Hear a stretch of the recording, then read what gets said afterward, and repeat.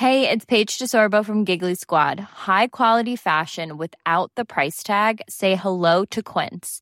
I'm snagging high-end essentials like cozy cashmere sweaters, sleek leather jackets, fine jewelry, and so much more. With Quince being 50 to 80% less than similar brands. And they partner with factories that prioritize safe, ethical, and responsible manufacturing. I love that. Luxury quality within reach. Go to quince.com/style to get free shipping and 365-day returns on your next order. Quince.com/style. Hi, I'm Lawrence Dallaglio, host of the Evening Standard Rugby Podcast, brought to you in partnership with QBE Business Insurance. The show is available to listen to now and right up to the end of the season, when the winners of the Champions Cup will be crowned at Tottenham Hotspur Stadium, and the fight for the Premiership title will be decided at Twickenham. QBE is one of the world's leading insurers, and they will help your business build resilience through risk management and insurance solutions. Subscribe and download now wherever you get your podcasts. Thanks for listening. ES Audio. From the Evening Standard in London, I'm John Weeks, and this is The Leader. Now, we've recently introduced you to our podcast, An Invitation to Meet, and you seem to like it, so we're going to keep doing it. These are cut-down versions of the full show, which you can find wherever you get your podcasts, under An Invitation to Meet. Head over there to hear from people like the CEO of Huel, James McMaster, who talks about growing a company at speed, plus YouTuber Casper Lee on how to create a social media brand. This one is with Andy Shovel, co-founder of vegan food brand This, one of the fastest growing plant-based brands in the UK. He talks about his decision to swap a meaty burger business for new products like fake bacon and vegan sausages, and his mission to make good-tasting food meat eaters will like too.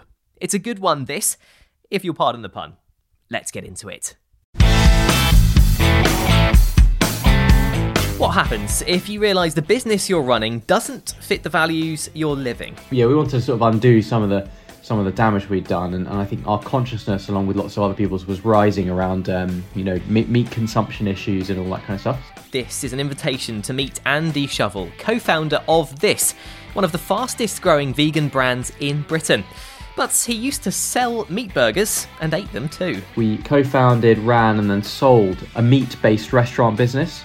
So we sold tons of meat a year for our living. So this is a story about conscience in business, how to throw it all away and build something better. I suppose we see ourselves as like head of recruitment for the sector of plant-based. We want to recruit all of the meat lovers and the flexitarians.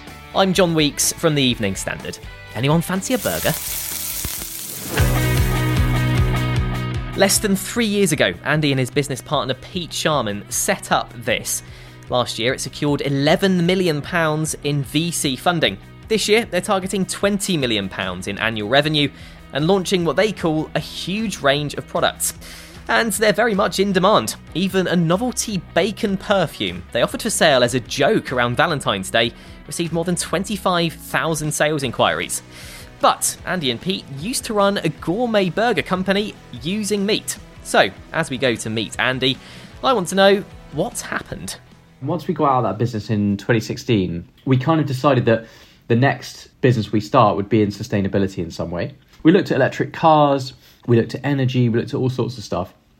And then we realised as customers that there were no meat alternatives at the time, in our opinion, that really spoke to meat eaters and didn't kind of alienate them from a branding perspective. But then from a product perspective as well, we found there wasn't anything super compelling that really tasted like the meaty products we loved.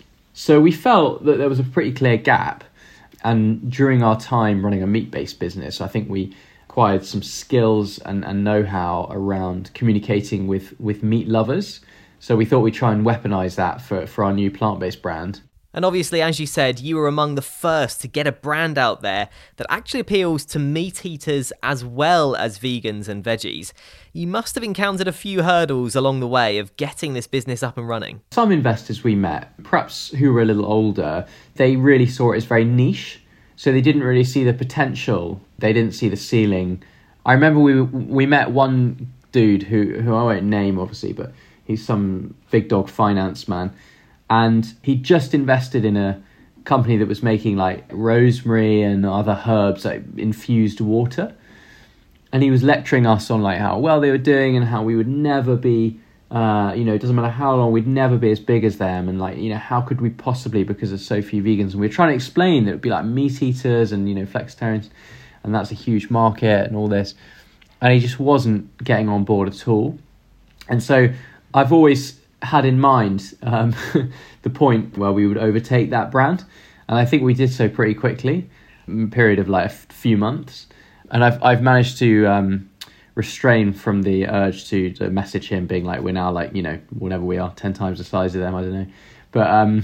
But it's always good to have naysayers that give you a kind of a goal. And so in terms of advertising and promoting your brand, this is very sort of social media orientated, really active on Instagram, and uses a very different sort of conversational language. I saw last year you also advertised for the world's first meat sommelier. What has been your strategy behind all of that? Around the comms and tone of voice and the way we market ourselves, I guess our job, as we see it, is to shatter the preconceptions that people have around plant-based food, because I think it would be naive to believe that most consumers in the UK aren't a bit suspicious and a bit sceptical about the sector. And there are surveys to back that up as well. That there's a certain unwillingness on the part of some people to trial it. So our approach to comms and marketing is to be exactly the opposite to what people expect us to be. If I could summarize how we kind of behave, it's like very candid, quite human. To be honest with you, it's been up until now, like I've tried to make sure it's kind of my personality in a way that the brand has. And we do have a very creative team, so I don't want to take credit for everything, but I've definitely like stewarded the creative side of the business.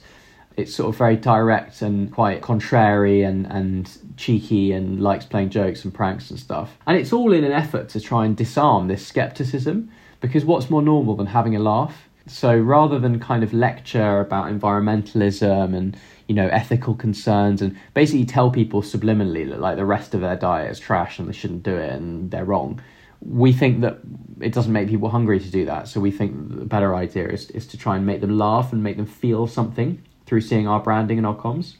Now, there are obviously quite a lot of plant-based brands out there. The sections are getting bigger in the supermarkets. I mean, how have you found the competition? I think, firstly, it's important to say that there is a long tail of brands who aren't performing as well as they should. So I think that there'll probably be a consolidation of the top brands, basically, over the next year or two. But yeah, the congestion does make things challenging. However, fortunately, we are quite near the top of the pile in terms of performance. Whether it's rate of sale in the supermarkets or it's the amazing food service restaurant partnerships that we're able to get. So it is a challenging environment to trade in.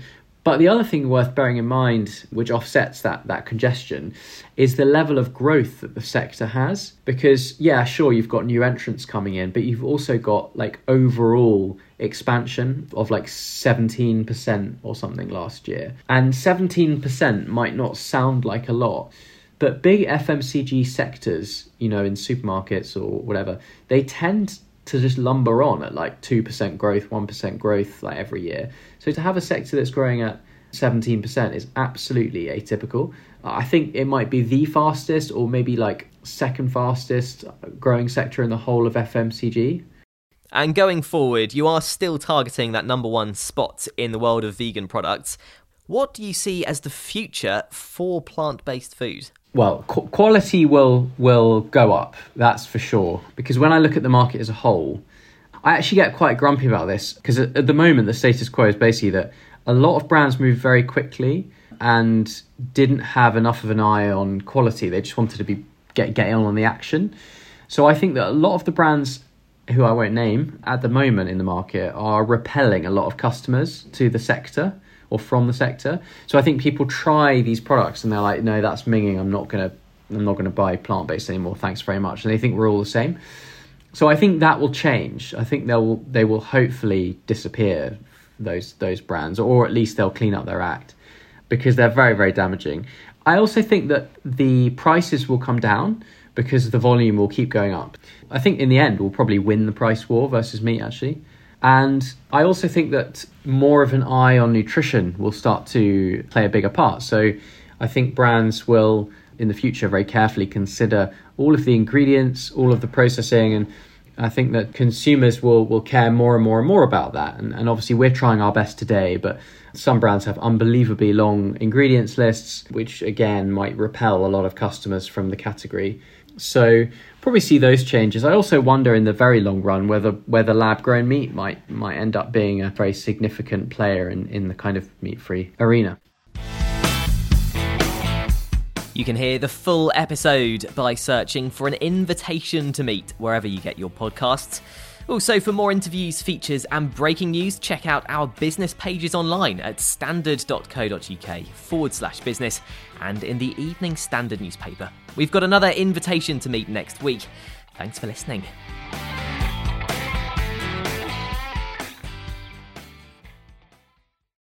Hi, I'm Lawrence Dallaglio, host of the Evening Standard Rugby Podcast, brought to you in partnership with QBE Business Insurance. The show is available to listen to now and right up to the end of the season, when the winners of the Champions Cup will be crowned at Tottenham Hotspur Stadium, and the fight for the Premiership title will be decided at Twickenham. QBE is one of the world's leading insurers, and they will help your business build resilience through risk management and insurance solutions. Subscribe and download now wherever you get your podcasts. Thanks for listening.